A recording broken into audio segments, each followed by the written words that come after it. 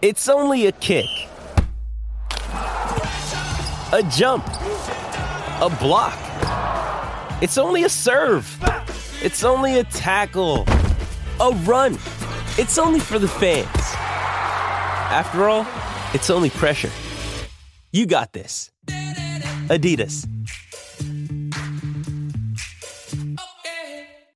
With threats to our nation waiting around every corner, adaptability is more important than ever. When conditions change without notice, quick strategic thinking is crucial. And with obstacles consistently impending, determination is essential in overcoming them. It's this willingness, decisiveness, and resilience that sets Marines apart. With our fighting spirit, we don't just fight battles, we win them. Marines are the constant our nation counts on to fight the unknown. And through adaptable problem solving, we do just that. Learn more at marines.com. When you need mealtime inspiration, it's worth shopping Kroger, where you'll find over 30,000 mouth-watering choices that excite your inner foodie. And no matter what tasty choice you make, you'll enjoy our everyday low prices, plus extra ways to save, like digital coupons worth over $600 each week. You can also save up to $1 off per gallon at the pump with fuel points. More savings and more inspiring flavors make shopping Kroger worth it every time. Kroger, fresh for everyone. Fuel restrictions apply. If you're off to the UK for a match, you can't guarantee a good result. But you can guarantee 0% commission on your sterling with An Post. Get it in cash or on the handy An Post Money currency card. You don't even need to pre-order. Just drop into your local post office and pick up your sterling today. Terms and conditions apply. An Post Money currency card is issued by PPS EUSA, pursuant to licence by MasterCard International. PPS EUSA is authorised by the National Bank of Belgium and is regulated by the Central Bank of Ireland for conduct of business rules.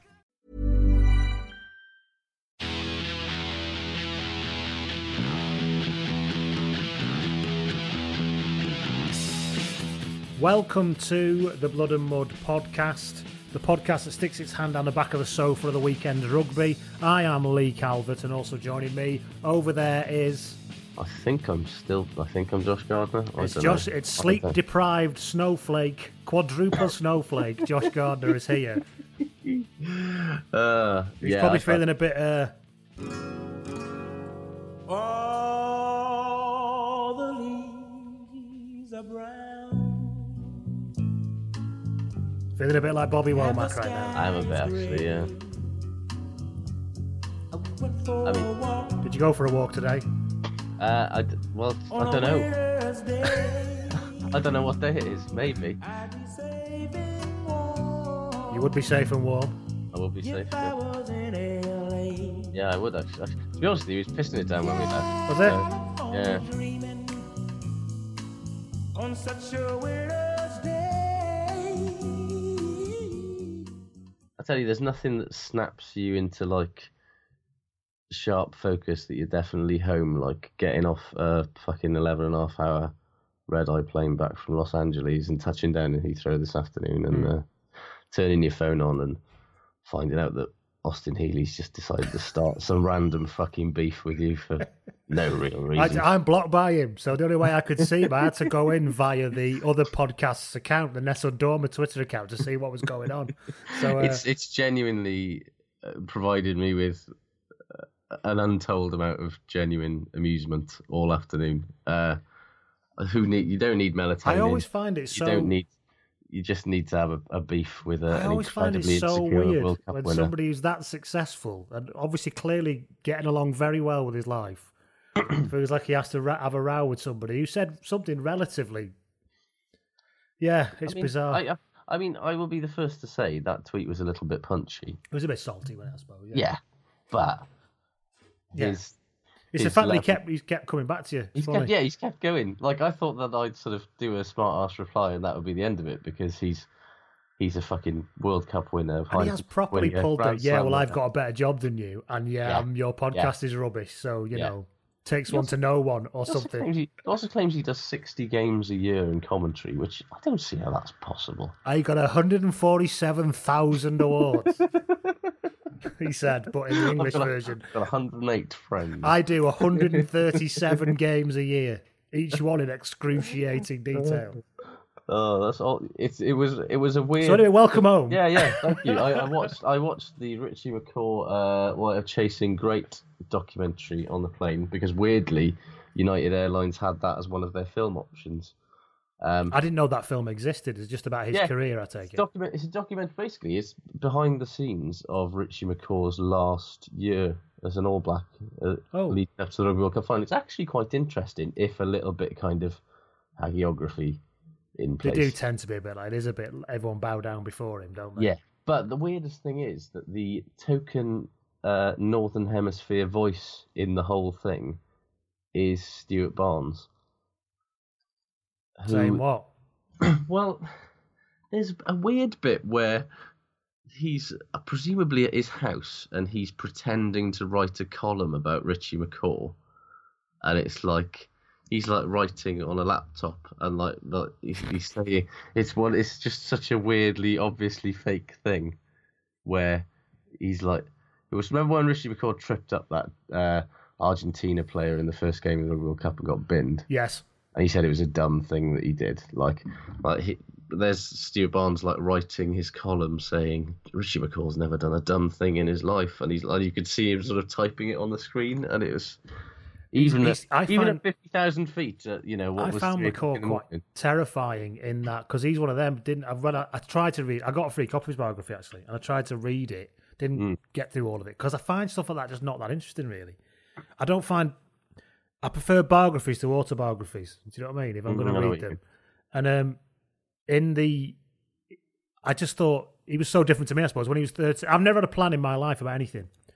So when he was one of them when he was 13, he mapped out his life in rugby, didn't he? I will be captain of my school at this age. I will be in the Canterbury team at that age. I will be whatever team it was. I'll be in the 2000. And then I'll be All Black squad. Captain of the All Blacks, best player in the world at this age. It's just, and that's probably why he achieves things. And he did it all. And I'm sat here in my pajamas doing this. He comes across as a borderline psychotically driven. And I think you have to be. I think to be that kind of, you have to be able to feel you can bend the world to your will. I think. Yes. To be that kind of achiever.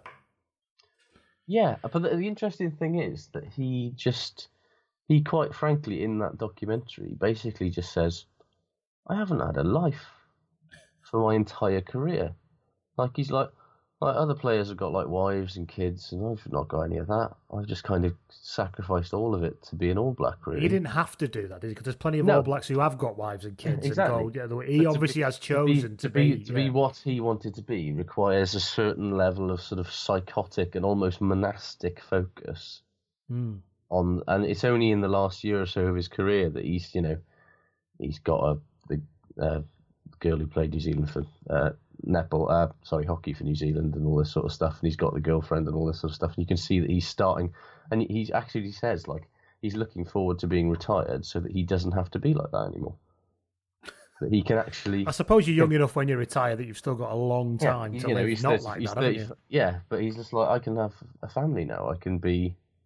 Because I can't. The only way that I can be an All Black and I can be, the GAB, the Great All Black that he sort of wanted to be after being the All Black, is to sort of give literally every fucking inch of himself. And it's interesting. It's a puff piece at the end of the day, but it was quite interesting to see an insight into somebody that psychotically driven to just be really fucking good at sport. So Richie McCaw, Chasing Great. Yeah. On United Airlines. What more do you want? Yeah, I also watched that Ken Burns' 10th inning baseball documentary. The 10th inning is the extra one about all the everything doping and everything, isn't it? Yes, which Kid gloves it a little bit too much for me, if I'm honest. But you probably know more about it than I do. But yeah, very interesting. Anyway, so there you go. That's a full 7 minutes on Richie McCaw, which we weren't expecting to do. So there you go. Yeah. If you want to get in touch with the podcast, you can get in touch with me at Blood and Mud or Lee at bloodandmud.com. And what about you, Josh? At Josh Gardner at Rugby Shirtwatch, rugbyshirtwatch.com.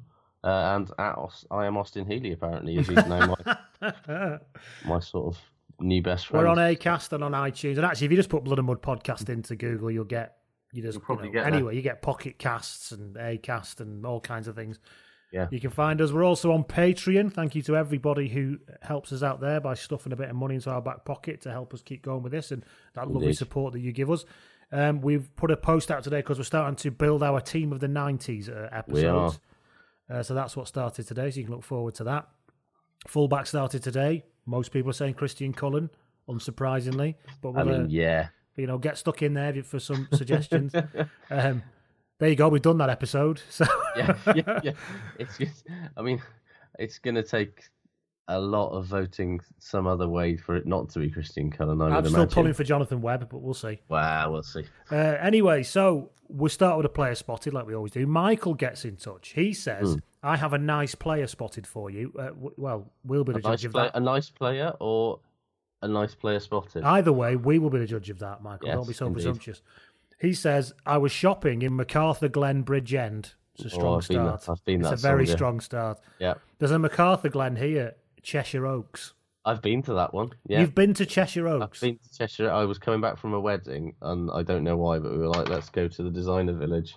It's just outside Ellesmere Port, which I love Ellesmere Port, but it's not the most salubrious town. But I really like Ellesmere Port. The day before, I had to go to Argos in Ellesmere Port to get a phono to headphone jack so that the First Dance song could be played through the PA of the wedding that I went to. Now, service, respect. Yeah, that's how I go. I was once on holiday in Lanzarote, and there was this bloke with Liverpool tattoos on, sat with his missus. I said, "You from Liverpool then, mate?" Because I'm chatty like that. And he said, "No, I'm from just over the water." And I said, "Oh, you're from Birkenhead, are you?" He said, "No, I'm from I'm from Cheshire Oaks." And I said, "Yeah, I work in Ellesmere Port." And his missus went, "Oh, well, obviously not Cheshire Oaks. You know such a road and such a road." I said, "Yeah. So where the fuck do you live? The Gap outlet or something?" Do you know what I mean? But Cheshire Oaks sounds like somewhere where footballers live, doesn't it? But it's not. Absolutely It's does. a MacArthur Glen outlet. No. Yeah. Anyway, back to what Michael was telling us. He was at the MacArthur Glen outlet in Bridgend Yes. on a Sunday morning when I spotted some kind of familiar rugby player in Jules. Or Jules, is it? I couldn't place him at all. He had a kid on one arm and called his presumed wife to take a look at this. Said wife gave him a look which seemed to suggest, "I'll do the looking for clothes, thank you very much." Only after leaving, Michael says, only after leaving did I manage to remember who it was. It was Cornwall's greatest rugby export to South Wales, former Dragons and Ospreys 8, Joe Beerman. Yeah. There's only one Cornish export to South Wales, and that is. Joe Beerman. He never struck me as a man who's particularly sartorially kind of aware. So it's probably for the best. Yeah, indeed. So that's a really good place spotted, and it's in a kind of crappy place. Yeah. On a Sunday morning. Yeah. And let's be honest, a kind of third-tier player there. Yeah, massively so. Like a good servant to the club, but really, the fact that you recognise him full stop is genuinely quite impressive. It's not surprising you took a little while to remember who he was. Yeah. However, Michael finishes with, about 3 minutes later, I also walked past snooker legend Terry Griffiths. Oh, fucking hell. Now we're talking. That's a whole different fucking level. He's 71 now, Terry Griffiths. Is he really? And I thought he must be older, because I suppose when I was a kid, everyone looked old in the 80s, didn't they? So he looked dead old then. So yeah, I suppose Terry Griffiths now doesn't look that much different from Terry Griffiths then, does he? No. I also looked, because I was reminded Terry Griffiths, looked it up. He earned £1.2 million in his career in the 70s and 80s. That's a lot of money. Unless he and he didn't seem like a massive, liability and piss unless head, that did he? all went up his nose, that's just, he's... It's a hell of a nose for it to go up, let's be honest. Yeah, indeed. So that's Play Spotted. Thank you very much. You can get in touch with the Play Spotted, lee@bloodandmud.com, or the DMs are open, and thank you, Michael, for that. News. Not much news this week. Let's just do a quick bit of news. Elliot Daly's leaving Wasps. Yes, which we all sort of knew already. Worst kept secret in rugby. He's still not saying where he's going. It's Saracens. He is saying it's nothing to do with him not having a training ground, though. He wants to make that point very strongly. Very strongly, but he is still going, along with everybody else. Honestly, Saracens' salary cap accountant must just be a fucking wizard. Or everyone there is playing for absolute pennies. How many marquee players are you allowed? 2 or 1? Two. It's 2. And surely one of those is Owen Farrell, and the other one is Maro Itoje, presumably, now that they've both signed new deals. I don't know. Although Liam Williams isn't there for fucking shits and giggles. Well, is it 7 million, the cap, plus the two marquees? Yeah. I'd love to be, well, it's for another time, to list all their squad and try and put a value against it on a spreadsheet and see where you get to. Yeah. There's a challenge for any listeners out there who's good on a spreadsheet. Try and see if you can get 7 million into Saracen's squad. Yeah. Assuming how much people relative market value for what these players are likely to be on. Unless they're going there for fuck all because they're going to win stuff, which is possible. Unlikely, but possible. Or they really like Barnett. That's possible. I just fucking love Barnett, yeah. But this is fascinating. Who else is on the move? Speaking of Saracens, Maro Itoje is missing he's going to miss everything but possibly the last game of the Six Nations with the knee injury that he suffered on Saturday against Ireland, which is He didn't look. Well, he seemed to be. He was limping off. He didn't seem to be. Having to be held up. But I think it's probably when they said knee ligament injury, I think everybody went, "Oh fuck!" But I think it's not a fucking horrendous one. It's clearly not. It's a few weeks. So. Shame he's going to miss the Six Nations, but there we go. He's going to miss Wales in Cardiff. That must upset you greatly. I'm sure somebody will carry the clapping load. Yes, indeed. So, also on the move, speaking of second rowers and people on the move, David Atwood is off to Bristol. That's a good signing. Yes. That's a very good signing. They've got Nick Hughes, Dave Atwood. Yeah, I mean, one of the big problems that they've had this year, Bristol, I think, is that they've not really... tackling. Well, tackling is one, and just fucking ballast and nous, and particularly decent... Their second rows have not looked very fucking good, to be totally honest. And Muldowney's been injured a lot, hasn't he? Muldowney's only just coming back to full fitness, And, so Muldowney and Atwood is a good fucking engine room, let's be honest. Even if they are both, not exactly spring chickens. No, but they're right for another couple of years, aren't they? Fucking right, they will, yeah. I'm surprised Bath are letting him go, to be honest. I know they've got some good, they've got Elliot Stooke coming through there. But, yeah, he's a good player. Anyway, so, that's the news. That is the news. So, opening weekend of the Six Nations, Josh, which you had to watch. Well, I'm guessing you would have to watch at very strange times. No, in the morning, I suppose. The Wales game would have been on at lunchtime in LA, wouldn't it? Yes. It was just a mess. I didn't know when it was supposed to be on or what, to be honest. I mean, I managed to actually... The only game I managed to watch live was Ireland-England. But then I had to find a dodgy stream because even though NBC Sports broadcast the Six Nations in America, for reasons best known to them, they decided that instead of showing England-Ireland live, they were going to show a replay of Scotland-Italy while that game was going on, because they've been showing Premier League football while Scotland-Italy was going on. That would explain so it. Rather than go, let's go to the big game and we can show the other one later, they'll go, no. We'll show it all in order. I don't think they have a concept of what a big game is on NBC, do they, in rugby? I mean, England-Ireland... They don't care enough anyway. England-Ireland, they surely must know. Like, there's a lot of people who pretend to be Irish in America. Come on. If I was American, I'd be Irish, because one of my mum's grandmothers came over in 1878. Yeah. True story. So you'd be wearing, like, shamrocks all the time. Yeah, so, speaking of the Ireland game, I had to go to Ireland at short notice this weekend, as I said on Twitter, because I had a family bereavement, and they turned it around pretty quick in Ireland. So I had to get myself over there. So, of course, I spent the entirety of the weekend among the Irish family, and I went to a pub in Eglinton in County Derry. County London Derry is what you can also call it if you're of a different persuasion. I'm not. That's it's where Derry Airport is in Eglinton. Anyway, I went to the Happy Landing pub in Eglinton, not to be confused with the Happy Ending pub. That's a different pub altogether. That's a whole different pub. And and it was really interesting because I was in there and there was loads of people there in Island Tops, and it was that brilliant thing because it was the North. When it was on, a few of them were muttering along to God Save the Queen when it was played. And then none of them sang a single word of, Sheena Fianna Fáil, that one. Yeah. And then they all started belting out Ireland's Court at the end. It was a very, and what was the other thing is that when Sexton was kicking, the entire pub went quiet. It was like, and I was like, I felt like, you're not there, right? If you shout bollocks now, it won't make any difference to him. As if you need to show respect to the kicker remotely. So I spent the entire time just going yes, and then sort of sitting back down again. And they gave us free stew at half time. I recommend nice. Pubs in Ireland free stew at half time. That sounds fucking fantastic. That sounds better than the fucking shitty sandwiches that you get in most pubs if you're lucky.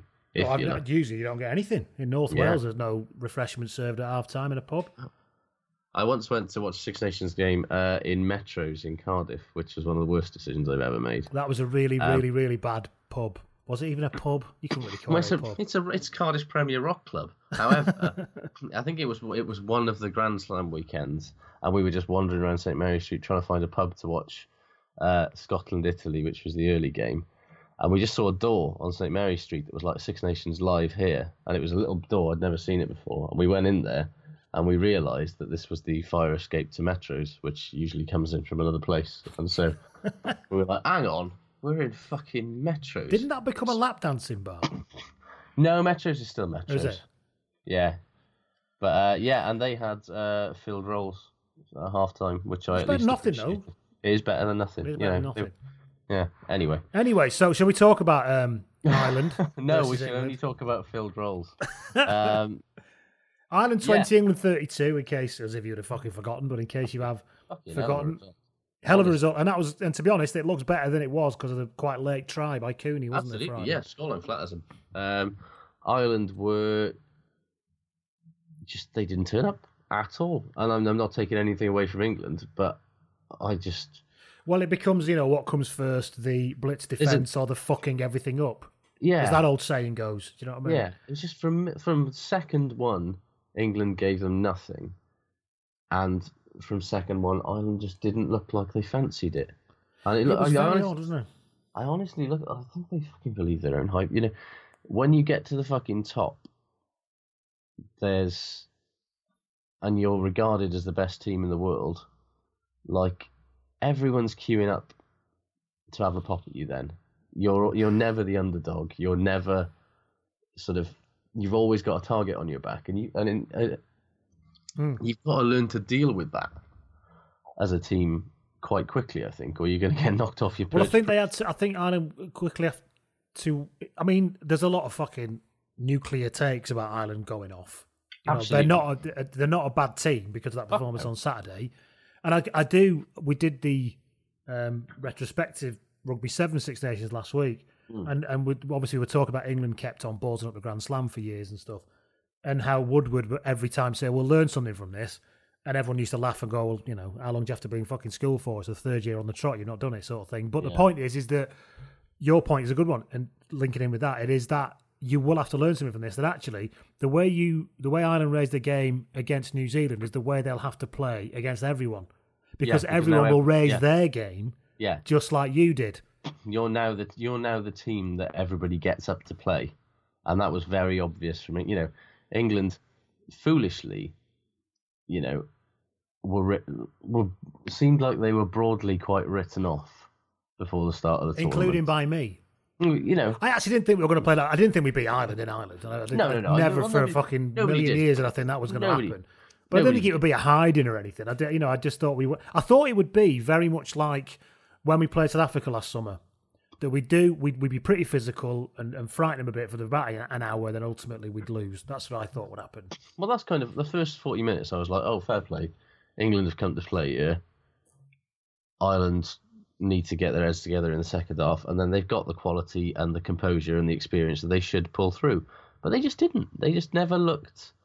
They looked rattled from minute one, where they were not expecting England to come at them like they did, which is really interesting when you compare it with the Grand Slam game a couple of years ago, where England came out of the gates and they were not anticipating that level of ferocity from Ireland because they were fucking pumped up.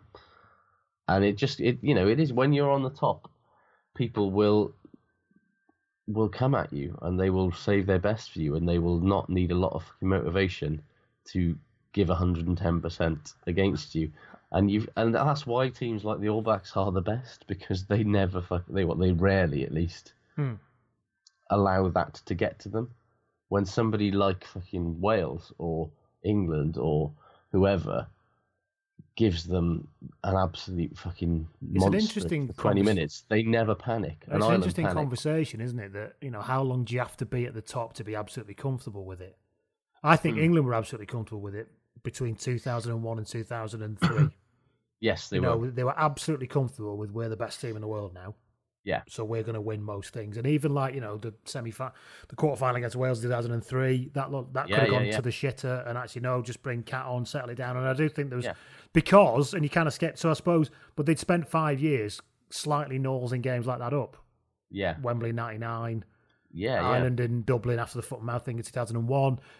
And I think there is something about, I don't think that's why Ireland should panic too much, because they're probably about, 12 months into this cycle of playing so well, and so it's going to take a bit of time. And there's a lot of talk about, A boxer doesn't go undefeated for the whole career, do they? You have to learn something. Exactly. And also, let's not forget that, this was not fucking David and Goliath. This was the two most dominant teams in the Northern Hemisphere since the last World Cup. The only two teams who have won a Six Nations since the last World Cup.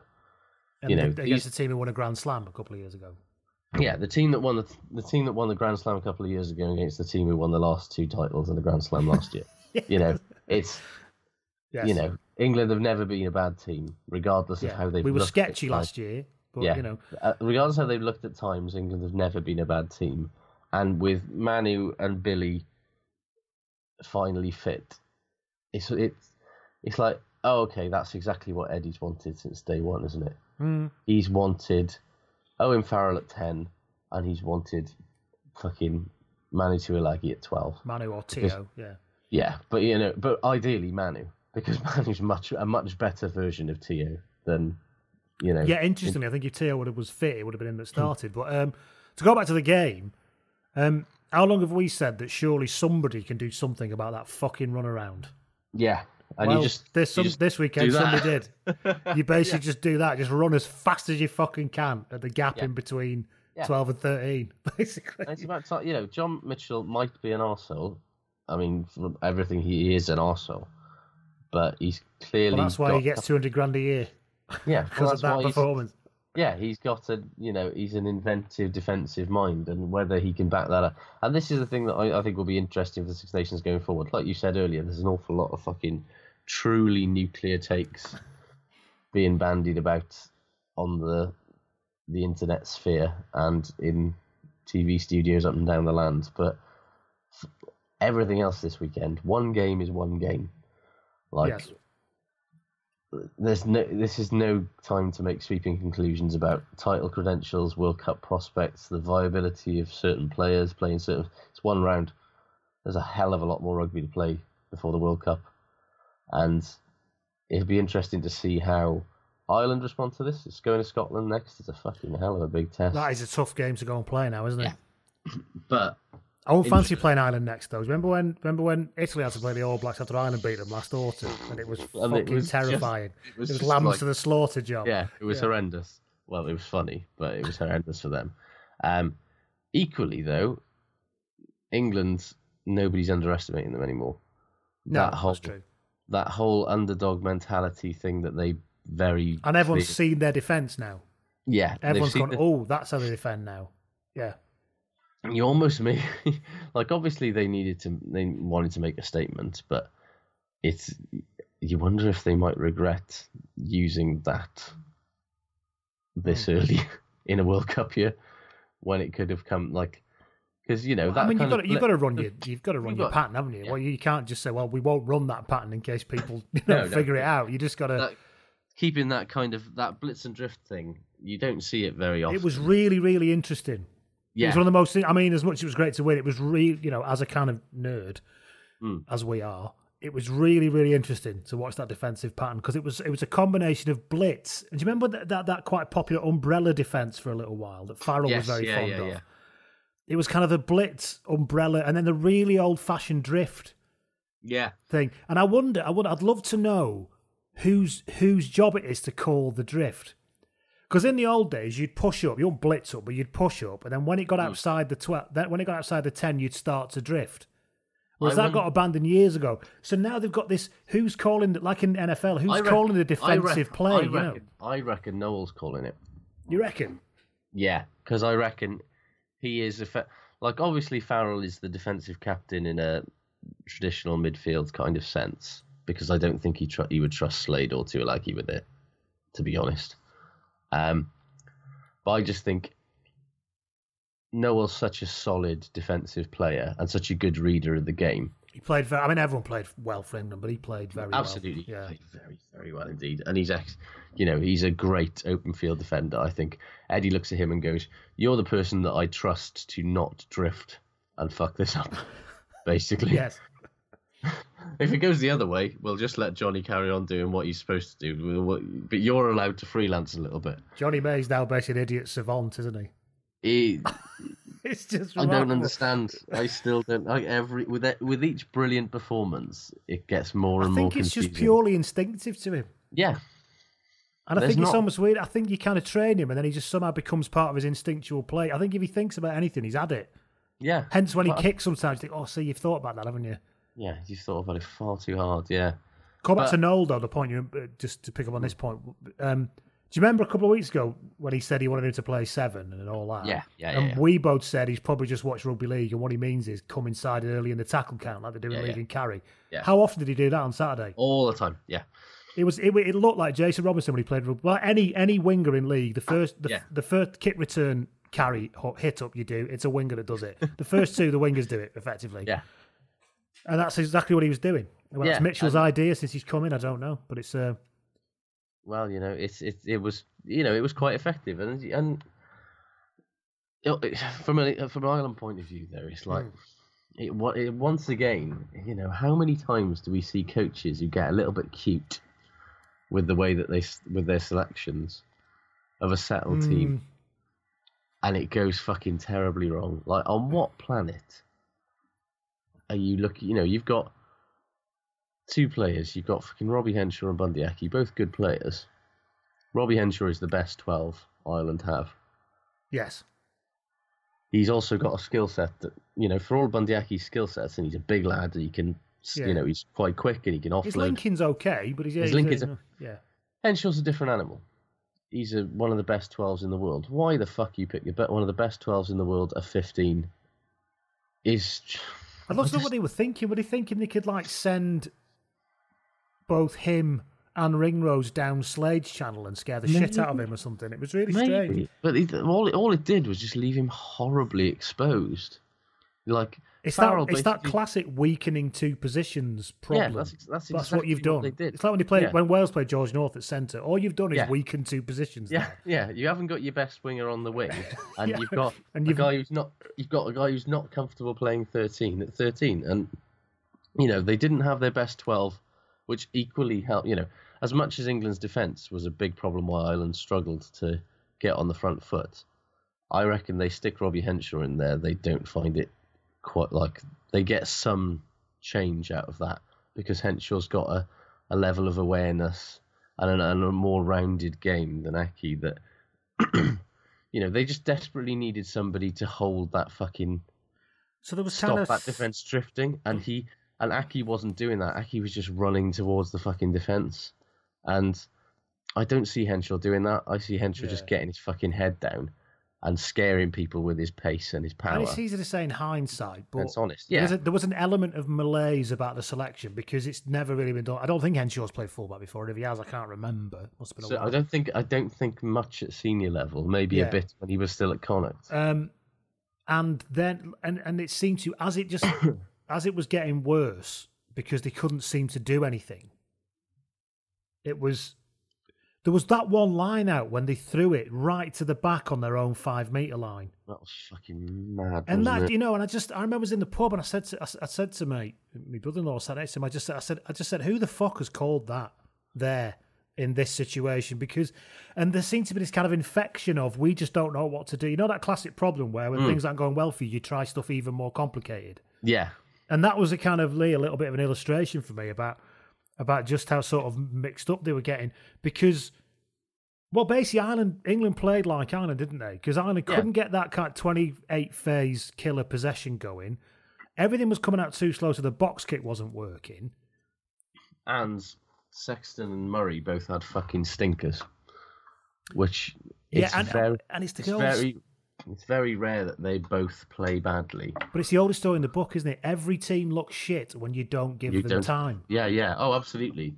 But I honestly think that, like, if one of them had been a bit more on it, like, you know what, Johnny Sexton's the best player in the world. He was just getting increasingly more pissed off, wasn't he? Yeah, he did something that Johnny Sexton hasn't done in about 5 years, which is when somebody fucking puts him on his arse, he got angry about it.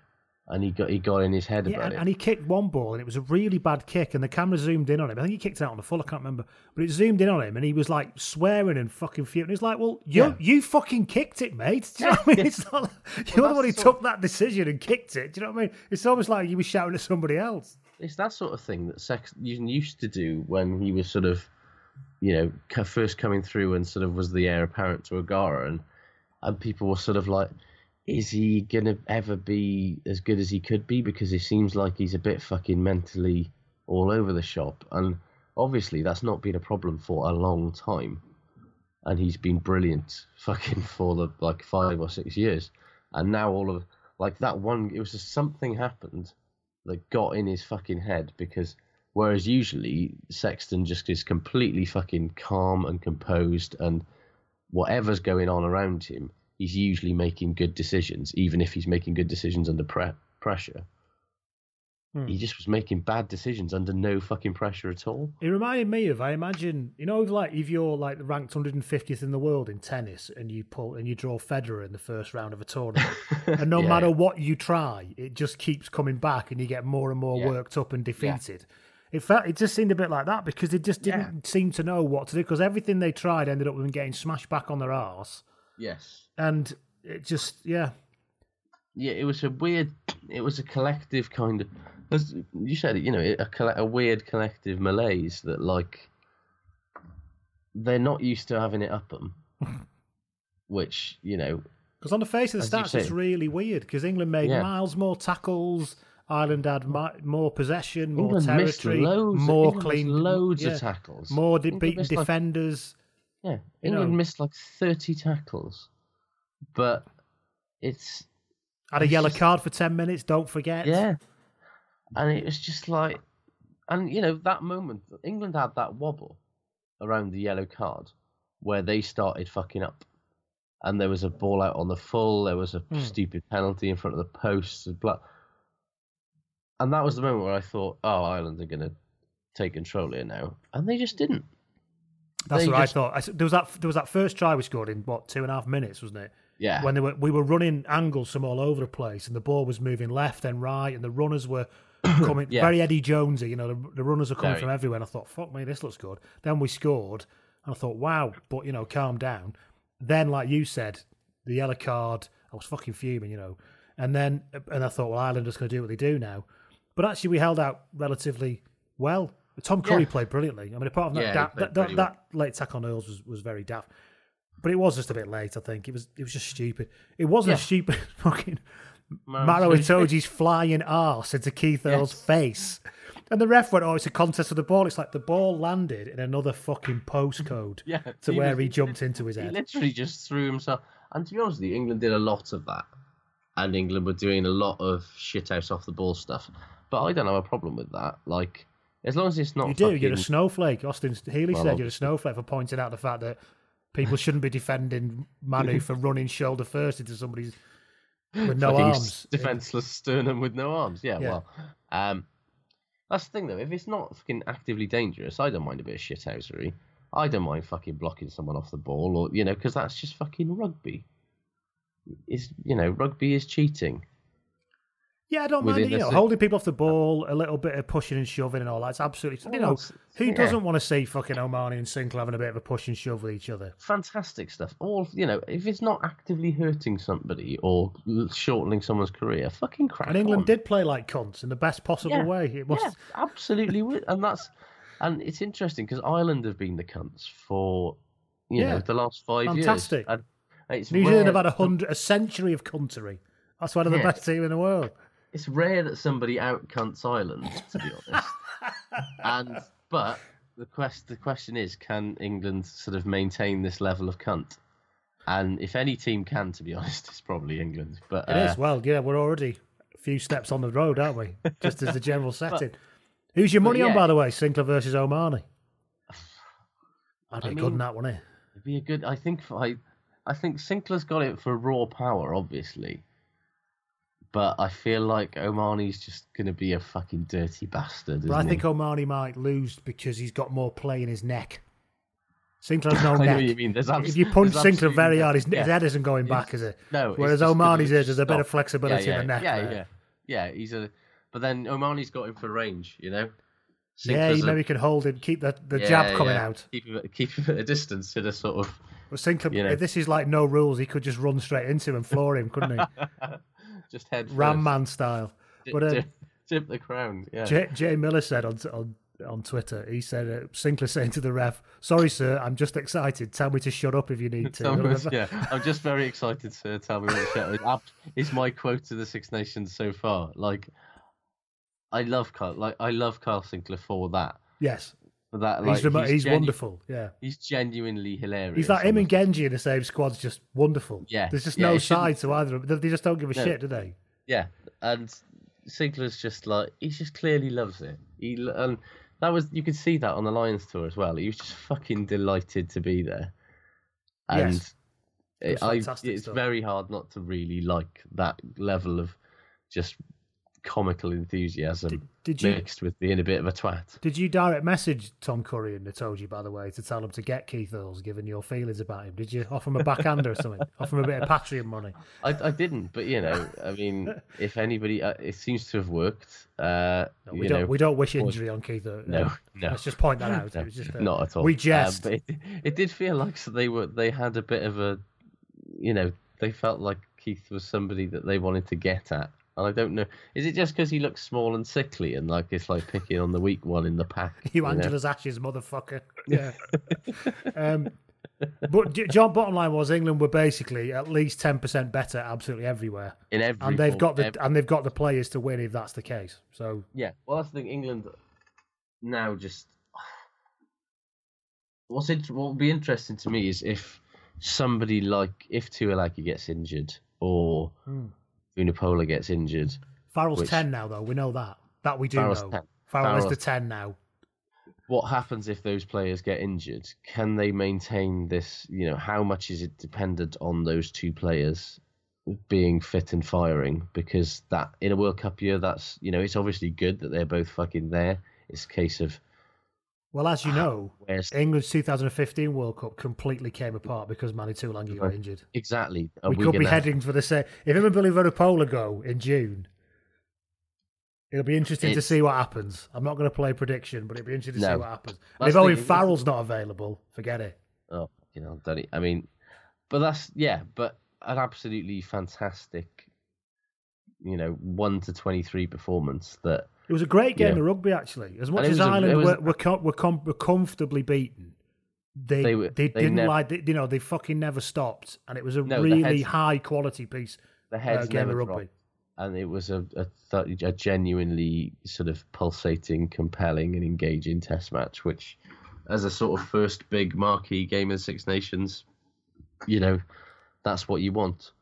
And these are the kind of games that you expect from Britain's oldest championship. But compared with the rest of the weekend, a different level. I think that was a proper fucking Test match. Shall we talk about Friday? Let's move from a proper Test match to a proper fucking big top circus custard pie throwing fucking nightmare. Bank of Ireland is looking out for your financial well-being. They want to help protect you from fraud. So whether it's Black Friday, Cyber Monday, or even just plain old Tuesday, be careful online. Don't assume that every text message or email you get claiming to be from a bank, a delivery service, or any company is legit. And remember, Bank of Ireland will never send you a text message or an email with a link asking for your full 365 PIN number or one-time passcodes, so don't give them out. Search Bank of Ireland Security, and together this Christmas we won't let the fraudsters win. Begin. Bank of Ireland is regulated by the Central Bank of Ireland. If you're off to the UK for a match, you can't guarantee a good result. But you can guarantee 0% commission on your sterling with An Post. Get it in cash or on the handy An Post money currency card. You don't even need to pre-order. Just drop into your local post office and pick up your sterling today. Terms and conditions apply.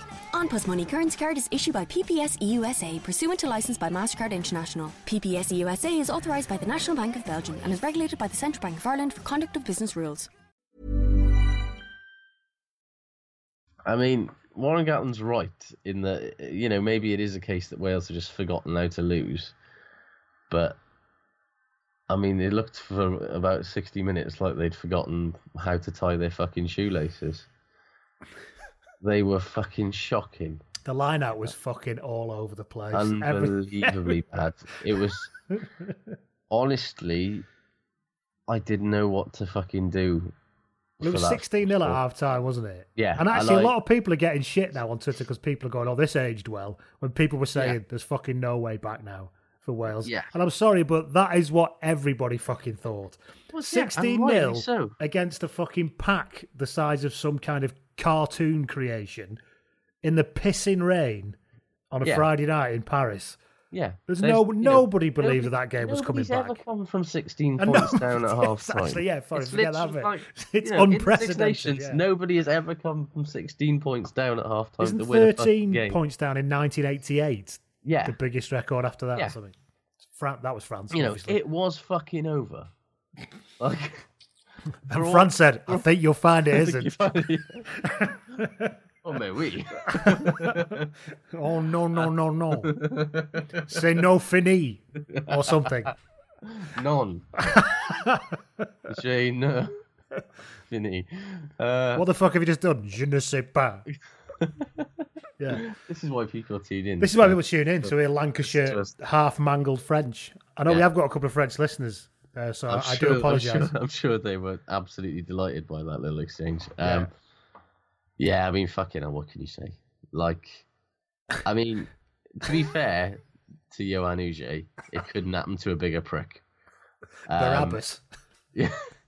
I mean, of all the people that could have happened, if that had happened to almost anyone else in that French team, I would have felt bad about it. Yes. And thankfully it happened. But because it was Huget, you just basically went, wow. I mean... So Wales' line-out was shite. Wales' territory was shite. Possession was shite. But crucially, their not chucking the ball away on their own line was very good. Yeah. And their locks not wanging stupid passes in midfield was very good as well. So I think that was like a perfect example of why, delusions of Alan Winnesty, not all fucking I know we're in an era now where the all-court game is kind of the buzzword. And but there's a difference between an all-court game and trying to do that. When you say a forward's got an all-court game, what you mean is you can link play a bit and you can offload a bit. And maybe if you get into space... They don't mean it. Hey, lads, watch this one. Wolf. Watch this mystery I'm attempting. I mean, the best part is that when he gets the ball, George North isn't even in shot. But it was 3 shit passes kind of all on. Well, there was the person who should be fucking fuming in this is Gael Fickou, because his fucking take of that high ball was absolutely... The only good thing he's done since that debut for Toulouse when he was 18. Absolutely fucking, Olympic high jump standard brilliant. He plucked that out of the air it was brilliant. And he came down with it and the ball was recycled and it was like, this is dangerous for France. I mean, it was dangerous for France, just not in the way that we thought it was. Hello, I am Sebastian Varmino. You may know me from giving away penalties, wheezing after 60 minutes, and throwing attempted 20-metre Hollywood miss passes in tight international games. You are welcome. It was just, people have sort of... The thing is, George North could have literally watched the ball as it was passed, checked his watch, went, I think I'm going to go and get that. That's the thing, he wasn't... Text his dad, go, watch me catch this ball, Dad. Yeah. Are you there? Are you ready? Get your cameras ready. He's going down. Apollo Creed in Rocky 2. He literally, he's not even in shot. And he just looked at the bar and he's not, is he? Oh, fucking hell, he is. I'm having this. Why didn't the winger be? The winger's looking at it going, has he really fucking thrown? Is that coming towards me? I reckon he must have thought his depth perception had gone watching on telly. Do you know what I mean? Is that... No, that's going backwards, isn't it? Oh, shit, no, it's coming towards me. No, it's... hell of a way for a test. Well, they literally threw the game away twice. Yeah, literally threw it away. It shouldn't come up with the fact Wales were fucking not very good. No, not at all. And really, there is something about the mentality. I know that people take a piss out of Gatland, aren't they, saying, oh, this team's forgotten how to lose and all that. But actually, there is something about a mentality of just, we keep going. And the defence was fucking remarkable when they when it finally, after 25 minutes. Once they actually started defending. Yeah, all right, yeah, fair enough. When they tried, which seems fair enough. After they let Louis Picamol just fucking stroll in with untouched for no apparent reason, it was fine. And yeah, it's just, they are a fucking hard team to beat, Wales, and they will keep coming at you, and they will force mistakes like that. Not exactly like that, because those were two particularly... That was completely unforced, the Viamena one. The UJ one, to be fair, he obviously just landed funny and his elbow hit the floor and you just thought, Rugby ball does horrible things in the wet. Let's not beat around the bush. The Viamena thing is just... and also probably God did that to UJ. Just went, right, you're fucking dropping that ball, you shitbag. 1 for killing Jesus and 2 for fish hooking somebody's eyes out. And the stamp. And the stamp, of course, yeah. Was he stamp or gouge? I forget now. He was both stamp and gouge. Yes. If memory serves. the difector. Yeah. Long is his list of crimes. But Wales made 88% more tackles, nearly twice the number of tackles that France made. And those tackles, it was 180 odd tackles. Of those tackles, Moriarty, Tipuric, Navidi, Owens, basically made nearly half of them, if you add up their numbers. It's unbelievable, isn't he? It's absolutely amazing. And Moriarty had a really, really low key. I know we always laugh about his shit housing and the fact he's a bit, aggro, but actually that was just a really, really good international performance for a man that has barely played rugby in about 5 months. He just comes in and is just like, I'm not gonna fucking do anything spectacular. I'm just gonna be really good. And I'm going to make my tackles, and I'm going to make my carries, and I'm just going to be, like you say, a really fucking solid, good international number 8. Which is it's quite reassuring to see him do that. Because at times it's looked like he's been preoccupied. When he plays 8, he's a little bit carried away with big carries and big hits at the expense of doing the mucky stuff, I guess. And, yeah, I wonder if... It's a new level of, he's not an old, he's still a young lad. He's been around, and it's a good, mature performance, I guess. Gareth Anscombe is getting an unreasonable amount of shit in a very wasn't very good. Nobody was though, were they? Apart from the defensive effort in the forwards, nobody was outstanding in the back. So Josh Adams played well, actually. He did play well, but generally it was a mere sort of game, wasn't it? For everybody, and to single him out is just ridiculous. Well, people don't like him because they don't. He doesn't look like he should be any good. Well, and there's a sense of there is a weird kind of slightly unpleasant "you're not really Welsh" thing with him. Which is pretty minging, and I think but partly it comes from the fact that he came over here without ever having fucking barely set foot in Wales and got straight onto a fucking national deal contract. Yeah. Which pissed a lot of people off, and I think a lot of people have not really... They've been storing that up. Yeah, because there was a sense that, he has to become Wales's new... In the resentment pouch, ready to unleash. Yeah, exactly. So, but, yeah, he didn't play well. it's not easy to play well as a 10 in the pissing fucking rain and cold. When your forwards are having a nightmare for half an hour. When your forwards are having a nightmare for half an hour in the fucking Stade de France in fucking January. And also, Wales didn't have the ball much. You can question mark, I suppose that's when international 10s should look the best, when they use the ball, little ball they have very well. But it's just, he didn't play brilliantly. He needs to play better. So does everybody. You know what I mean? It wasn't a game well suited to his skill set. Which is why when Dan Biggar came on, it was like, well, yeah, this is the perfect game for Dan Biggar. But there's also something about when you've had 30, however long he had, to go, I can see what kind of game this is now. Then you come off the bench and you're Dan Biggar with all your experience. Yeah. You would expect him to do very, very well, wouldn't you? You can understand what the game requires. And that's kind of what Biggar's role for Wales should be now, really, is the person that comes on and if, either it's going well or it's not going well, and has the maturity and the experience and the intelligence. He'll generally change it up, won't he? Yeah, to go, this is what needs to happen now. And it happens, which is not a bad thing to have by any stretch. So, yeah, interesting old game. Yeah. Scotland, should they be more pleased that the first 60 minutes was brilliant or mildly concerned that the last 20 was just a fucking... I wouldn't worry about it at all. I wouldn't worry about it from a sort of... But I just think the wheels really came off and they really tried their best to fucking toss that incredibly... that game was sorted. They were... But I think that's part of it. And it comes back to learning things. They took the foot off, didn't they? They were so comfortable for so long. Yeah. And then a couple of tries went in and then it was just like, oh, well. And then all of a sudden the game's over. Yeah. And you've still won with a bonus point. Yeah, it was still a comfortable... Do you know what I mean? I really don't... and actually, I'd be more happy if I was Scottish about... Full stop. No, I wouldn't. Hey, come on. I think it was the effortless, unquestioning confidence in the first hour and a bit that I'd solely focus on. Because that's where it is for them. It's not in that last 10 minutes when it took them a while to realise what was happening. No, I think you're probably right there. And also, having that late scare where they took the fucking foot off and all of a sudden, even Italy, no disrespect Italy fans, but even Italy... they scored a nice try, didn't they? That nice blindside try. Was yeah, and they scored a couple of tries and they put a bit of pressure on.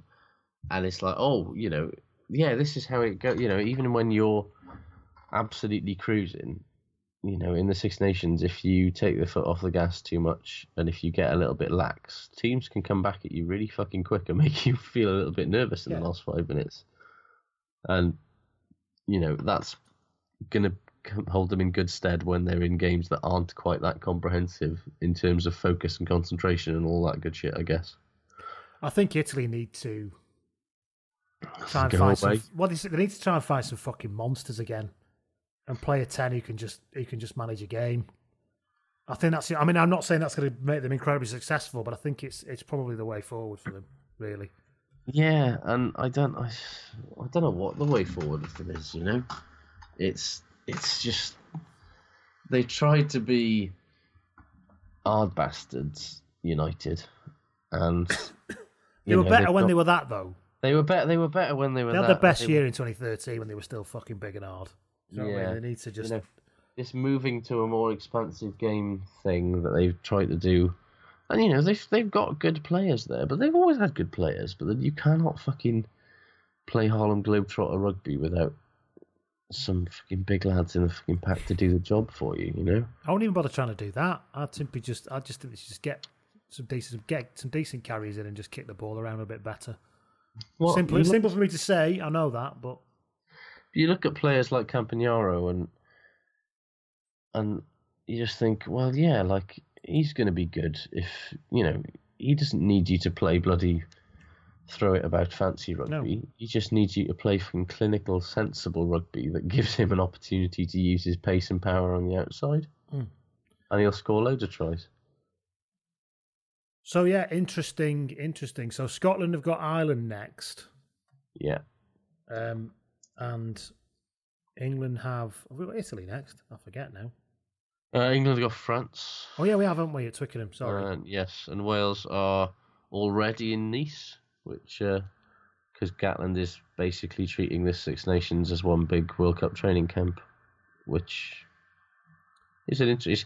He does this, which is why I'm kind of like, I don't think Wales will do that well this year, because Gatland basically treats the Six Nations pre-World Cup as a sort of dry run of how things are going to work. So the whole squad that was in France has travelled to Italy now, and they're going to be there all week because he wants to replicate the turnaround and the sort of environment, different hotel environment and all that stuff. Yeah, he wants to basically wants to replicate what it's going to be like in, with the short turnaround in World Cup games, which is an interesting way of doing it. It's a very sensible way of doing it, I think. Yeah, but it makes all the sense in the world. I don't know if it'll have impact on Wales's perfect game chances. For you next, though, isn't it? You won't fancy going. Well, yeah, if we were going, you won't fancy playing Ireland or Scotland. Yeah, next, if we were, if it was England up next, I think everybody would be a little bit fucking. Because then it's this game, then it's then it's the break week, isn't it? And then it's England, yeah. Which is now a very big game. I mean, it's always a big game, yeah. But it could be a hinging outcome of championships and all that. I mean, you would expect England to beat France, you would expect Wales to beat Italy, and if Ireland beats Scotland, then it's there's only 2 undefeated teams left. And it's a big if though, with Ireland. Yeah, well, I think England have shown they can be got at. Yeah, you can keep the ball away from them and keep high tempo. I think Scotland have got a chance here. I just think Scotland haven't got the ferocity. If you want to beat Ireland, you've got to be ferocious, and I just don't think Scotland have got. And they're going to be double ferocious because they're pissed off. So. They'll be so angry. But I said it. I think, with the exception of maybe Wales, Italy, which you would imagine would be, well, you'd hope would be a bit of a foregone conclusion. Who knows? But could end up, kicking the ball out, thinking you got a line out again. Anything could happen. We've got time to kick this out, sir. Yes. Yeah. Boom. Sorry, that's the end of the game. Sorry, I changed my mind. Twat. Never ever forgive him. Right, so that's the end of the weekend, I suppose, and a little bit of a look forward. So let's do our shit goods, shall we? Let's do that, shall we? Yeah. On the weekend, we do shit first, don't we? Yes. Yeah, let's do that. Paul Williams says that shit is the fact that Josh versus Austin H is not scheduled on pay-per-view. Well, for a fee, I mean, Austin's fee is going to be a lot bigger than mine, but I'm prepared to share the purse if he is. That's not going to stop him doing it, though, because if there's one thing's been demonstrated, doesn't matter how successful he is, he wants to put you right in your fucking place, son. Well, exactly. I mean, it's just whether he's got time with his 60 matches a year, to slot me in. He's got 60 matches to watch next week, so he hasn't got time. He's got enough time to pointlessly go back and forth with me on Twitter, so he can't be that busy. I've got a friend of mine who was at Leicester for a while, who I'm going to do a rugby life with, and apparently, quote unquote, has a lot of Healy stories that he doesn't mind telling. Okay. So that'll be interesting. He doesn't like him. Let's leave it there. From what he doesn't seem to be particularly well loved around the game. I'll put it that way. Yeah, his analysis is actually okay. I think he overthinks it sometimes. He tries to. If he was a writer, I would class it as overwriting. He tends to overwrite his analysis. Like that, you know what I mean? Let me find this as interesting. Actually, no, that's not interesting. You just said it because you think you should say something interesting. He shows his workings a little bit too much. Yes. I think. And just classic small man. It's just what can you say? Cock, isn't he? So, what have you got to shit? I don't. We touched on it, but Robbie Henshaw, the fullback, is shit. Yes, and Carney didn't play that badly against Scarlets, did he? He just looked. If you're going to stick with Hawaiian Tropic Rob, you might as well go for it because it's really odd that it was. Or Jordan Lama, or Joey fucking Carberry's played international 15. He was sat there like, why the fuck Joe Schmidt didn't just go? You know what? Owen Farrell is making this guy fucking run all over the field, and he's having an absolute nightmare out there. How about we just put him at 12 where he should have been in the first place, and I'll stick Joey Carberry at 15 for the remainder of the game, where he's a perfectly serviceable international fullback who also would then counter the kicking game that England are absolutely battering us with. It was a weird one. But I just think it was an experiment, obviously, and apparently it's been talked about for some time that he wanted to see how he'd go at fullback. this wasn't the game to do it in. I don't think really, or maybe it was. I suppose he knows now, doesn't he? Yeah, depends how you knows. want to treat the 6 days. If you're saying, well, actually, it's a way to, Yeah, it all depends on is this who. England are obviously not looking at this as a warm-up for the World Cup. They want to fucking win this thing because they need to get some fucking belief. But certainly seems that Wales are looking at this as very much a sort of a almost pre-season in a way, for the World Cup being the main event. Maybe Ireland are looking at it like that as well, because Ireland's World Cup record is fucking abysmal and they need to do something. If Schmidt wants to sort of properly put his name down in the annals of great Ireland coaches, which he, already is, but, so he needs to do something in the World Cup and get them beyond a quarter-final. Yeah, interestingly, Kevin Heaney got in touch on Twitter, and he said, was Schmid not developing a plan B in more than 6 years, and the Irish players just being obedient automatons that can never change their prescribed approach no matter what the catastrophe? See, last weekend, World Cup 2015, Wales 2015 and 2017, and basically any time we play France, etc. I think it's taken him a little while to get to the position where they are as good as they were, Kevin. Yeah. Last year, and coming into this weekend, let's not forget. I don't think you should... Yeah, I could see they didn't seem to know what to do when it wasn't going their way, which we've covered. But I don't think that means they can't. I think it just means I think it was such a shock. But that can happen at any time in a World Cup. But I think this will put them in a better position for the World Cup, having had it happen to them. Although I take your point, Kevin, he's saying it's happened before, and they still haven't learned anything. No, and that's the thing, isn't it? Weirdly, it comes back to the McCaw doc, which dealt quite a lot with the 2007 World Cup and 2011. And he was talking about, they thought they'd prepped well for that World Cup. They thought they were the most well-prepared All Black team ever. They thought they had one of the best squads ever. They thought that they'd righted the wrongs of 1999 and 2003 and 2007. And then McCaw was like, well, we hadn't. We thought we had. And even in 2011, with the level, they went even more insane with their prep, with their mental skills stuff, all the, But he was still just like, on the eve of the World Cup. He was even more determined not to have a girlfriend in the run up to 2011. He wouldn't even think about lasses or anything. He just wore a chastity belt and everything. It was weird. really. But at the end of the day, he hoisted that trophy above his head. And that's the most important thing.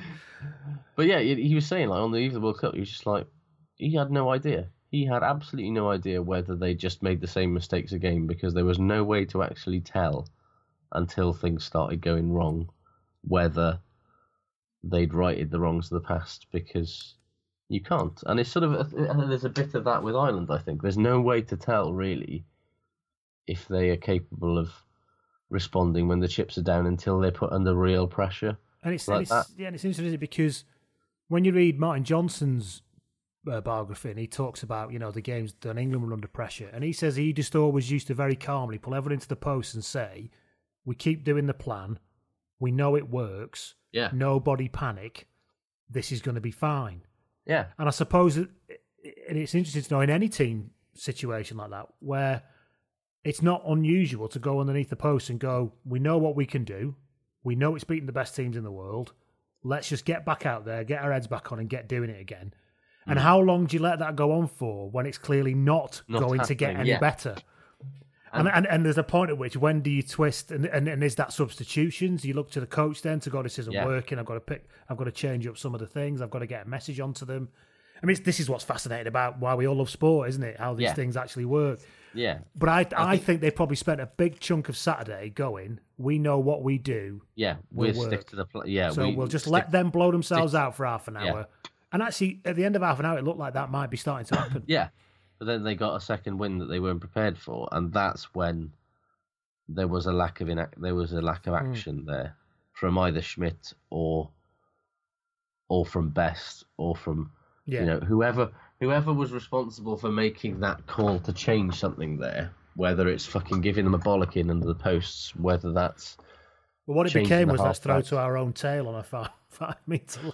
Well, yeah, which kind of suggests, So we'll see, Kevin. But it's, I suppose, we shouldn't overreact, but you have got a point. There is a history of maybe not quite knowing what to do when the chips are down. But as I say, it happened to England, and we were a good enough team back then to sort it. And let's hope this team's good enough with a good enough coach. What else we got that's shit? Steph Franklin gets in touch. Hello, Steph. She says, shit is Eddie Jones's attempts at jokes. Yeah, but specifically, she said Waitrose, not Lidl, is a particular low light. This is where he was talking about shopping for players. What? He says he doesn't shop for players. Mark Wilson somehow equalled Vinopola Senior's sensational tackle count, but the Islanders got the biggest thumbs up from Jones after the first Viva victory since 2013. The Aussie said, they all seem to come from one part of the world, so we shopped pretty well. We definitely went to Waitrose and not Lidl. Well, I'll have you know that Lidl's fucking belting. Nothing wrong with that. I mean, quality baked And also, goods. you did go to the right part of the world. You went to Gwent. Yeah. That's where you fucking got them from. There's not many Waitroses in Gwent. I'll tell you that right now. I don't even think there is one. Or if there is, it's in one of those posh market towns. Yeah, it's probably like Hay on Wye, is it? Yeah. Is that in Gwent? That's in Monmouth. No, all the Waitroses are in Monmouth, mate. Yeah. I'm actually Googling this now. Waitrose Gwent. Oh, this is going to rival the other week when we were talking about that shop that I can't remember the name of now. Fucking. What in Aberdare? Well, there used to be Hypervalue. What? Oh, there's a Waitrose in Caldecott, which is Monmouthshire. Of course, yes. Oh, there is a Waitrose in there's a Waitrose in Newport in Shropshire. That's a completely different one. Yeah, that's a different Newport. Altogether. Well. Yeah, so Eddie, you're fucking clueless. The nearest branch to NP is it's in Bristol. No Clifton. results. Yeah. So yeah, there are no Waitroses in Gwent, which is where you went shopping for the fucking Vinopola brothers. There are no Waitroses in Gwent is sort of that's an album title, isn't it? Yeah, that's an album title. Yeah. Did you? What were we talking about? Oh yeah, Steph. Thank you. That was very good. Yeah. Thank you very much. What else have we got? Have you got anything more? England's discipline. Both still worrying. The called stuff and the uncalled stuff. They're still crossing that line with relative impunity, and I'm not sure that refs are going to let them get away with it for much longer. Like we were talking, there's nothing. If they want to be cunts about it, that's fine, but they should also expect a response because Garces was pretty lenient on them. Yeah. And a lot of the blocking. You've got to be kind of the All Blacks when they're at the shithousey best. You can't drift over into being cast. No, that's when it starts to go wrong. You should never go full cast. Don't go full cast, yeah. I'm not even going to play because you're tired, I'm not even going to play the song. Thank you. I genuinely appreciate that. Matt Matthewman got in touch. He said, shit is the torpedoing of players' torsos exposed at rucks by McAnally and Tuolangi and reffing thereof. It's dangerous and puts at risk of the body's vital organs. Yes. One of the responses to your tweet, actually, because you got some fucking traction once Healy got hold of it. You had about 80 odd responses to it, didn't you? And somebody did say he had a mate who played for Neath who got killed. Yeah, I remember the kid who died, actually. It was fucking horrendous. It wasn't that long ago. It wasn't even, it looked fairly innocuous, but it was basically, he wasn't ready, he was blindsided, he was completely blindsided. Yeah. So as much as, I don't think we should be, I don't like the constant gifting. It does get on my nerves a little bit, but I agree, yeah. But effectively, you were actually drawing attention to the fact that people were justifying it. Yeah. That's the point that people seem to be missing. And the amount of fucking whataboutery that goes on. Yeah. Yeah, but what about that? Well, if you had a gif for that, I'd say that was wrong as well. This isn't fucking hard to understand. No, and that's the kind of thing that I was trying to say, really. Is like, I don't give a fuck that it's Manu. I don't give a fuck that it's England. It could be anybody. The fact of the matter, what are we, 6 fucking months away back from Sam Warburton knocking it on the head at 28 and everybody going, this should be a wake-up call for rugby. And Six Nations comes around and that's perfect, we get scores. Now you're a snowflake. Yeah, now I'm a snowflake. Don't things change quickly, eh? Yeah, maybe if a player's got his head in the ruck, it doesn't matter that he's on the fucking wrong side. If his head's in the ruck and you fucking smash into his ribs from at full tilt shoulder first, that's fucking incredibly dangerous. Yes. And even if you don't seriously injure him there, it's the sort of thing that puts... And unlawful in the game. Forget this. Illegal. This isn't a kind of, I wish that wasn't the case. Yeah. That's unlawful. And it should be being pulled out. And you made the point that you don't think it was red cardable. No, it's it won't be yellow. It was just, that was yellow. That was a shithouse thing to do. It could have really injured him. Let's all just say that. Yeah. It's not that hard, is it? Let's let it be a yellow, which it should be, but let's also make it a big deal of it, because if we don't stop having these things, then we're going to get more Sam Warburtons. We're going to get more players who are having to knock it on the head early doors, because particularly open side flankers, blind side flankers, players that spend a lot of time with themselves in there, put themselves in the fucking with their heads in rucks all the time. They're taking so much fucking punishment, and it's unsustainable. And it just as much as I'm fucking taking the piss out of Healy for being a fucking bellend, the fact that somebody with as prominent a voice as him in the game, who's played it professionally, I bet he wouldn't fucking call Sam Warburton a snowflake to his fucking face. No, it's true. Mainly because Sam Warburton's about a foot taller than him.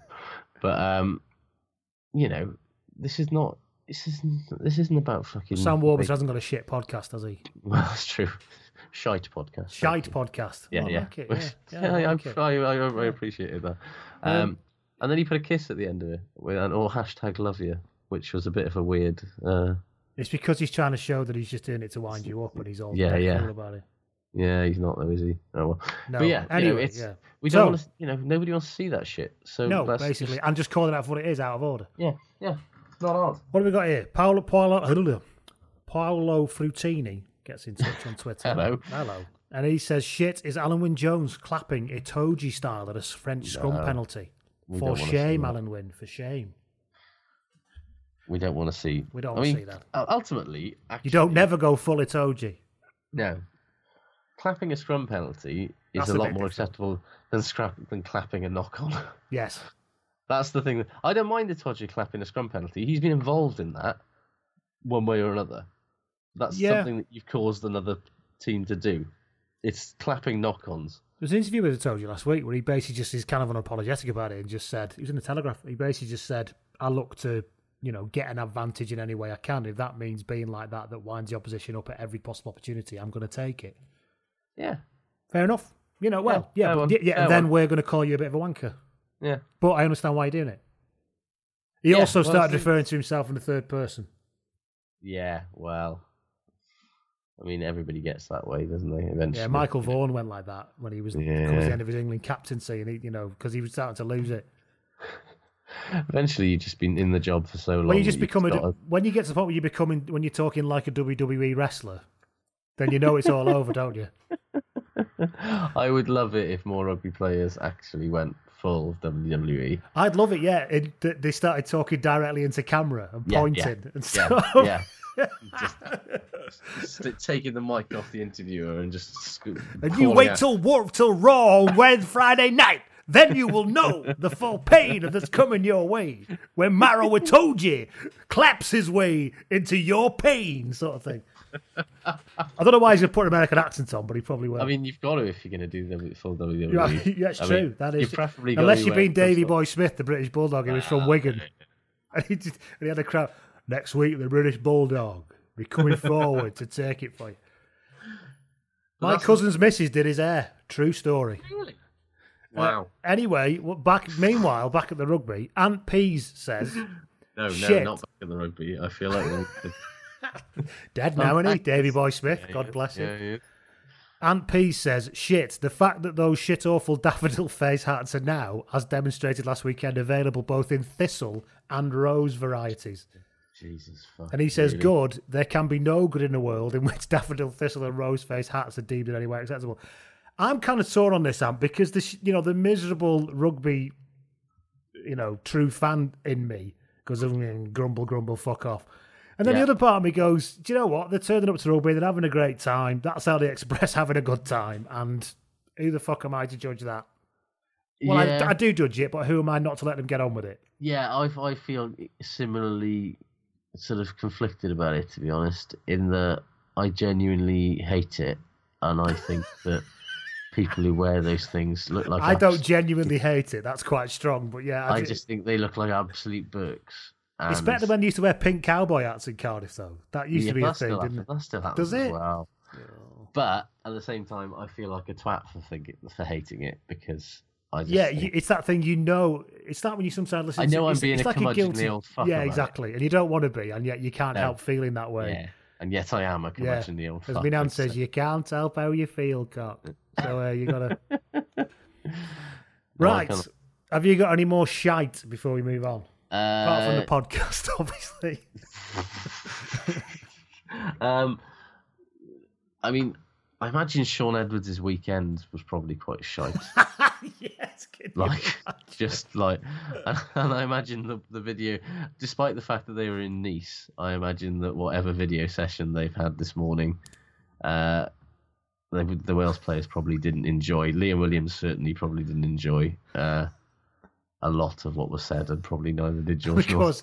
Warren Gatland just saying to camera while North stood next to him. Standing next to him, I love that. I am going to What a couple of tries from Joe. Well, yeah, I'm more concerned about him stepping inside for their first try. Bong. Yeah. It's like, that's the reaction of a man who is out of the job in 8 months' time. And just wait till George can say what he wants about you. Yeah. After the World Cup. I followed the Welsh Rugby Union or the Six Nations, one of the two. No, Welsh on Instagram. Oh, yes. And they had an interview with Warren Gatland's daughter. I didn't know he had a daughter. We all know about Bryn. Obviously. Well, she's over here living with him a minute. I think they couldn't handle the fact he was so upset. So you're going to have to go live with your father for 6 months. I don't want to move to Wales. Well, you've got to go because Bryn can't because he's got a job. But anyway, long story short, and I know this is quite shallow, but she seemed like a very nice lady. But she's absolutely beautiful, but has got that big Gatland head, but is still a beautiful looking woman. I was going to say, it's like... I said to my wife, I said, look at that. You've seen Warren Gatland, haven't you? I said, isn't she lovely? And that was quite surprising to me. I don't know why. I'm sure. But... No, it's. I mean, you don't. When you look at, I thought I'd descend into just looking at videos of Warren Gatland's daughter, but the fact is that you look at Warren Gatland's head, you don't naturally look at that and go, that's going to translate well to a sort of young and attractive woman. But you are, you're quite right. She's...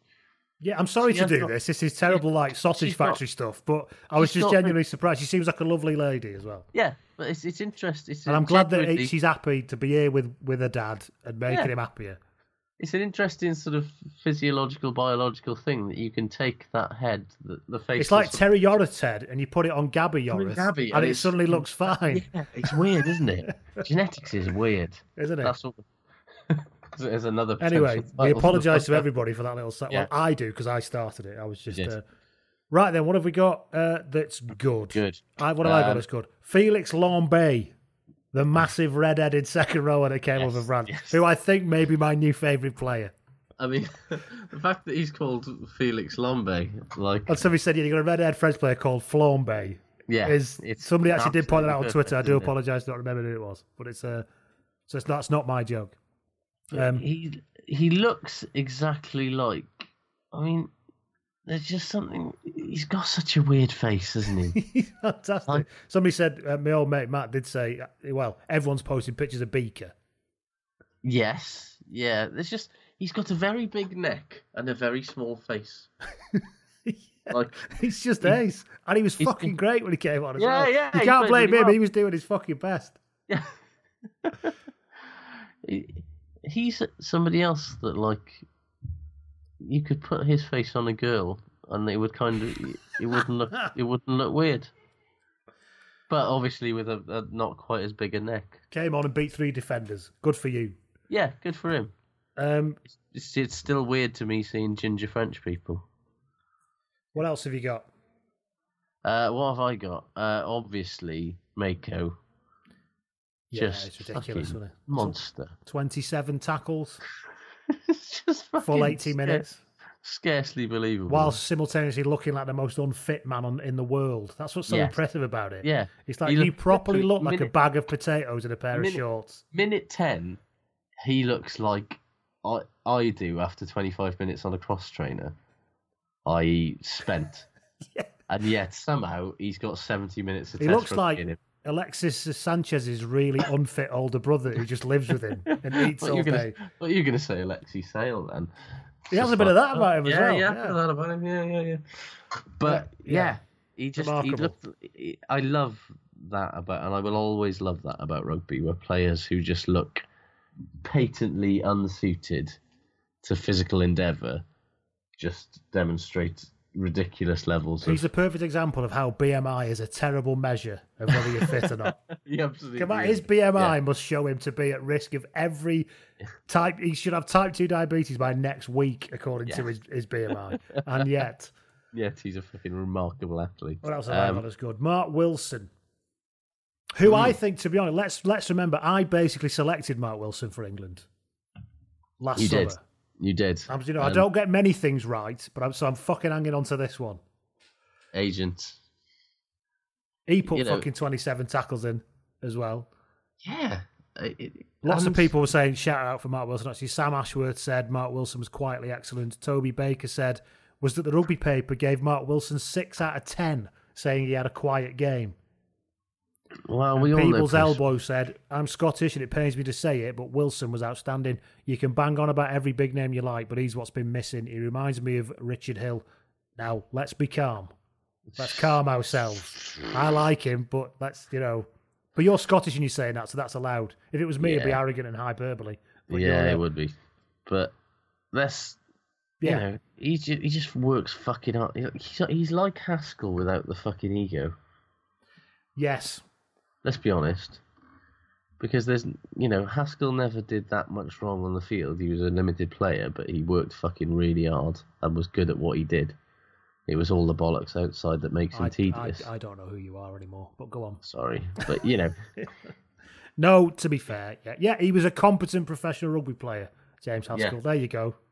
I like how we're talking about him as if he's retired. He still is a competent rugby. Has he? I think he's got one. He's got 1 foot in his slippers, hasn't he? He seems to be spending most of his time hawking a book at the moment, or on podcasts or media somewhere. Yeah. He's always had a plan. You can always say that for him. Yeah, absolutely. And more good luck to him, I say. Yeah, I don't begrudge him his success. Actually, he's worked hard for it, and he's been fairly canny with it as well. The fact everyone's fucking been suckered into it is another thing altogether. But yeah. Anyway, don't want to talk about him. Mark Wilson. Just he's just been fantastic. Just incredibly solid, all action, indefatigable bloke. Yeah, he's good, isn't he? Yeah, thank you.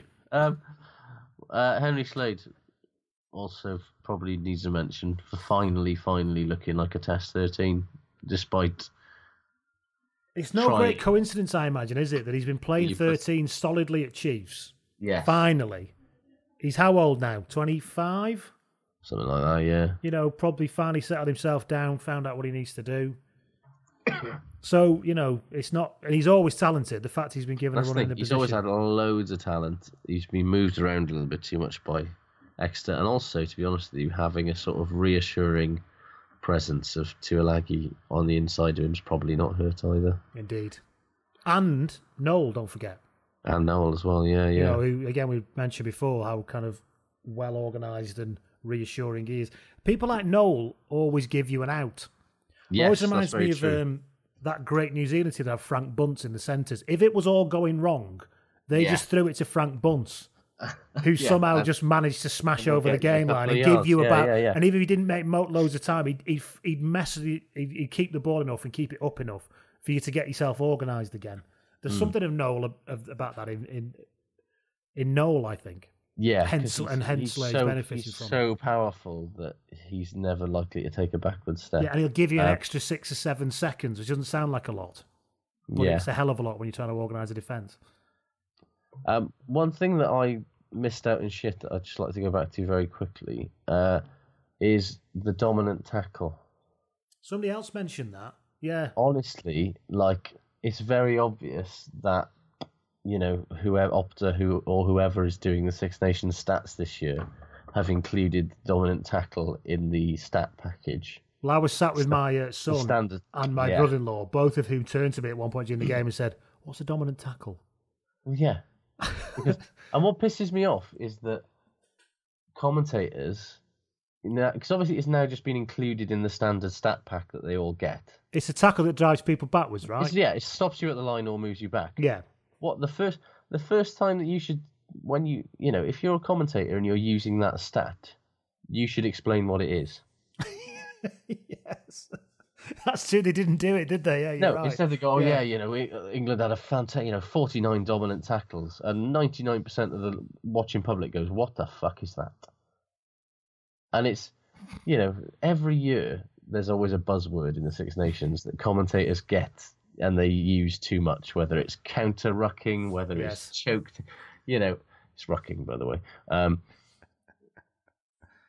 Yes. And it's always the way, but just like if you're going to use a new stat that nobody knows about, because it was all over the graphics as well, wasn't it? Yeah. Tackles, percentage dominant tackles. Yeah. Just explain what it is.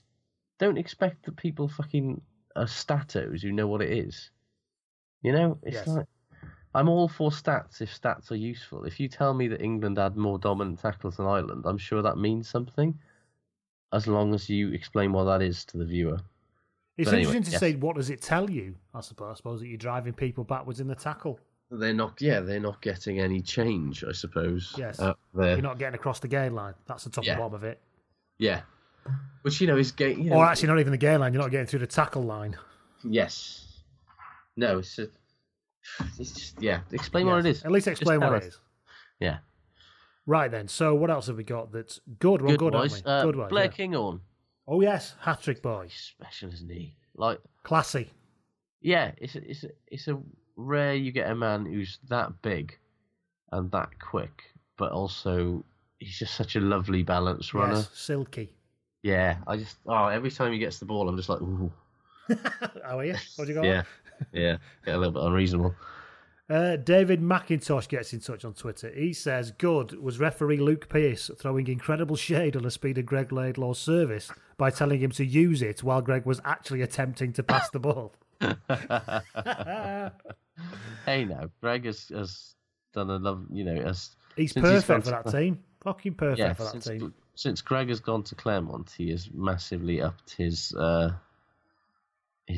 pace of distribution. I think has been great for him. And him and Finn Russell moving to France, fucking brilliant. Yeah, and great for Scotland, great for them. Yeah. What else have we got on Twitter? Alvaro gets in touch. He said, good was Farrell's pass for Johnny May. Yes. That fizzed pass that... Oh, God, yeah, that was... What was interesting is a few people have said, Keith Earls, he was inches away from getting that, as if... I think that's what Farrell saw. Yeah. I think Farrell saw... He was going to gamble. He was going to gamble on that. He's cut in and fizzing it straight to the outside. So actually, I think it was a perfectly executed play. He also says that, Alvaro says that Johnny May played brilliantly, assured in the air and positionally. I thought he was destined to play every game like a Springer Spaniel in a field full of pheasants. Yeah, so didn't we all? Seems a very long time ago that he just ran sideways until he went up into the stands. But it's been a big change. Yeah, it's bizarre. I still don't... He's an excellent, excellent rugby player, and I never, ever thought I'd be saying that. I mean, obviously it's ridiculous. Of course he is. He's playing fucking... I must always make the point. We throw fucking shade all over people all the time. We're under no illusions that they are fucking... Great players. If we had a game of touch tomorrow, I'd look fucking stupid and end up on my arse. I'm not... all of them have played 100% more professional rugby than I have. But it's all relative. And that's why we talk about it. But yeah, I was genuinely surprised he's become such an excellent international player. And anyone who says they're not, I think he's probably lying a bit. Yeah, because he always looked, he never looked like this was going to happen, He looked pacey and it looked like he had a bit about him, but it never looked like he had anything like the composure. And that's just the nous, really. But you could say the same thing about Jack Nowell as well. Jack Nowell's first, half a dozen to a dozen games for England, he looked like a big, quick lad who was never going to score. His scoring record's still questionable. His scoring record is still poor, but he does things now. I'd expect Ashton to score more tries, but that's the balance, isn't it? That's what is it? If May's going to get you your tries, you don't need to do anything else. Yeah, and I guess that's they work well together as a unit. But yeah. Anything else that's good from you? Well, there's got to be something, surely. Well, that goes back to Twitter then. Phil Jones says, good. It's Paul O'Connell's commentary last Friday night for France versus Wales. I found it to be both useful and incisive. He said, however, shit would be Jiffy's commentary of the same game. The only positive thing was at least he didn't shout numbers. And Stewart also said, simply, Jiffy is shit. Co-commentators should be measured and impartial, not whoop-whoop fans with microphones. It's increasingly becoming less so, isn't it? But yeah. Why would you do that? As he once famously said.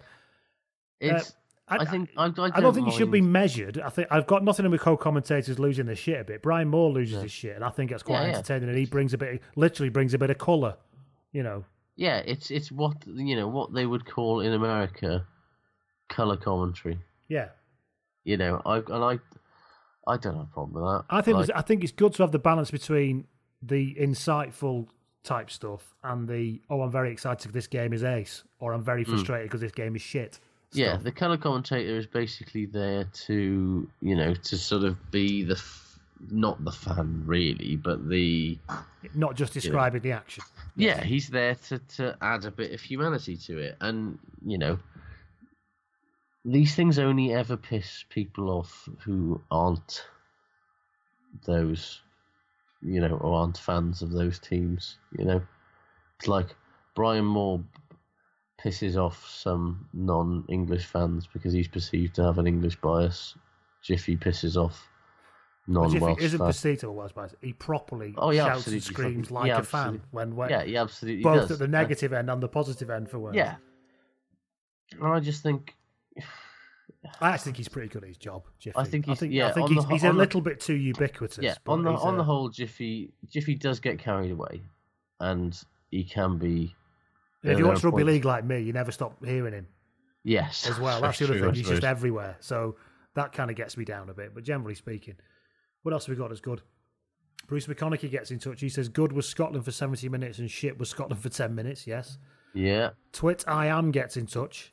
And he says, good, there's enough evidence seen over the first weekend that all teams are beatable. This genuinely could be the most competitive Six Nations in a long time. It's a good point, actually. We did, I think it really after the autumn, everyone was saying this could be a fucking great tournament. And I think there's... Right. Yeah. And I think the first weekend suggests the same.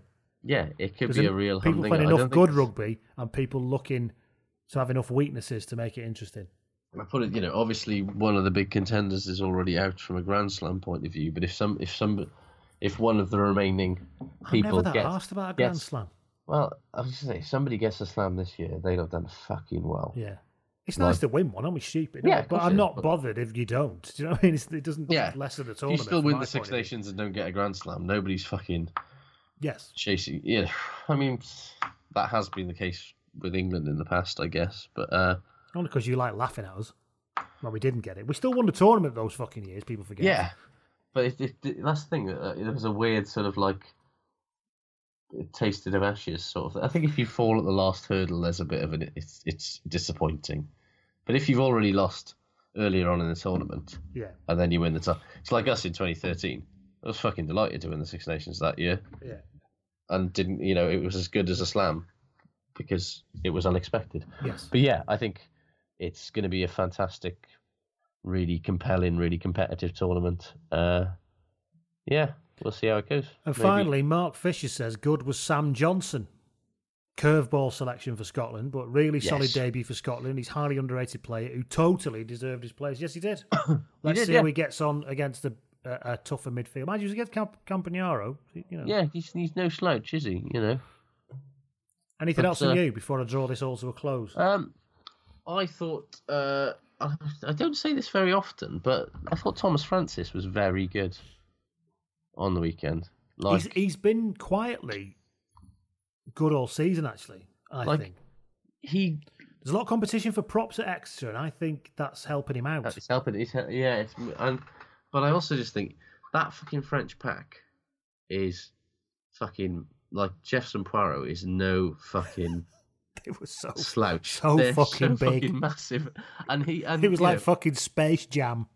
And it was a bit, but until he went off, Wales were perfectly level, or if not in the ascendancy at the scrum, which against a fucking French pack that big is, and the thing that he doesn't do nearly enough is put himself about in the loose. And I thought he actually did a really good job of fucking hitting his rucks and getting about the park in a way that he doesn't normally.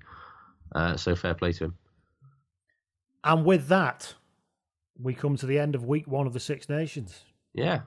Josh has, got matchsticks on his eyeballs, a la Tom and Jerry, to try and keep going. I'm just about. You've done amazing to actually have a coherent thought. Never mind expressing it out your mouth. So clearly, what I need the to listeners will be the judge of that, obviously. Yeah. But what I need to do is not sleep for. Let me have a look how many hours it's been since I slept. Woke up about 9 o'clock yesterday. Yeah, we're at. This is hard math when you've not slept for a long time. Yeah, it seems like we're at 29 hours now. It's bedtime now. Yeah, I say it's bedtime. Good night, Moon. Thank you all for listening. Yes. Good night, Moon. Is that from the Bear in the Big Blue House? I fucking no idea, mate. I remember the good night song from that when my kids were little. I have no such point. I should play that as the outro because it's a very nice song. Anyway, speak to you all soon. Thank you all for tuning in. It's been a long one this week because lots to talk about. And we'll be back next week for round 2. Take care. Ta-da. Take care, everybody. If you're off to the UK for a match, you can't guarantee a good result. But you can guarantee 0% commission on your sterling with An Post. Get it in cash or on the handy An Post Money currency card. You don't even need to pre-order. Just drop into your local post office and pick up your sterling today. Terms and conditions apply. An Post Money currency card is issued by PPS EUSA, pursuant to license by MasterCard International. PPS EUSA is authorised by the National Bank of Belgium and is regulated by the Central Bank of Ireland for conduct of business rules.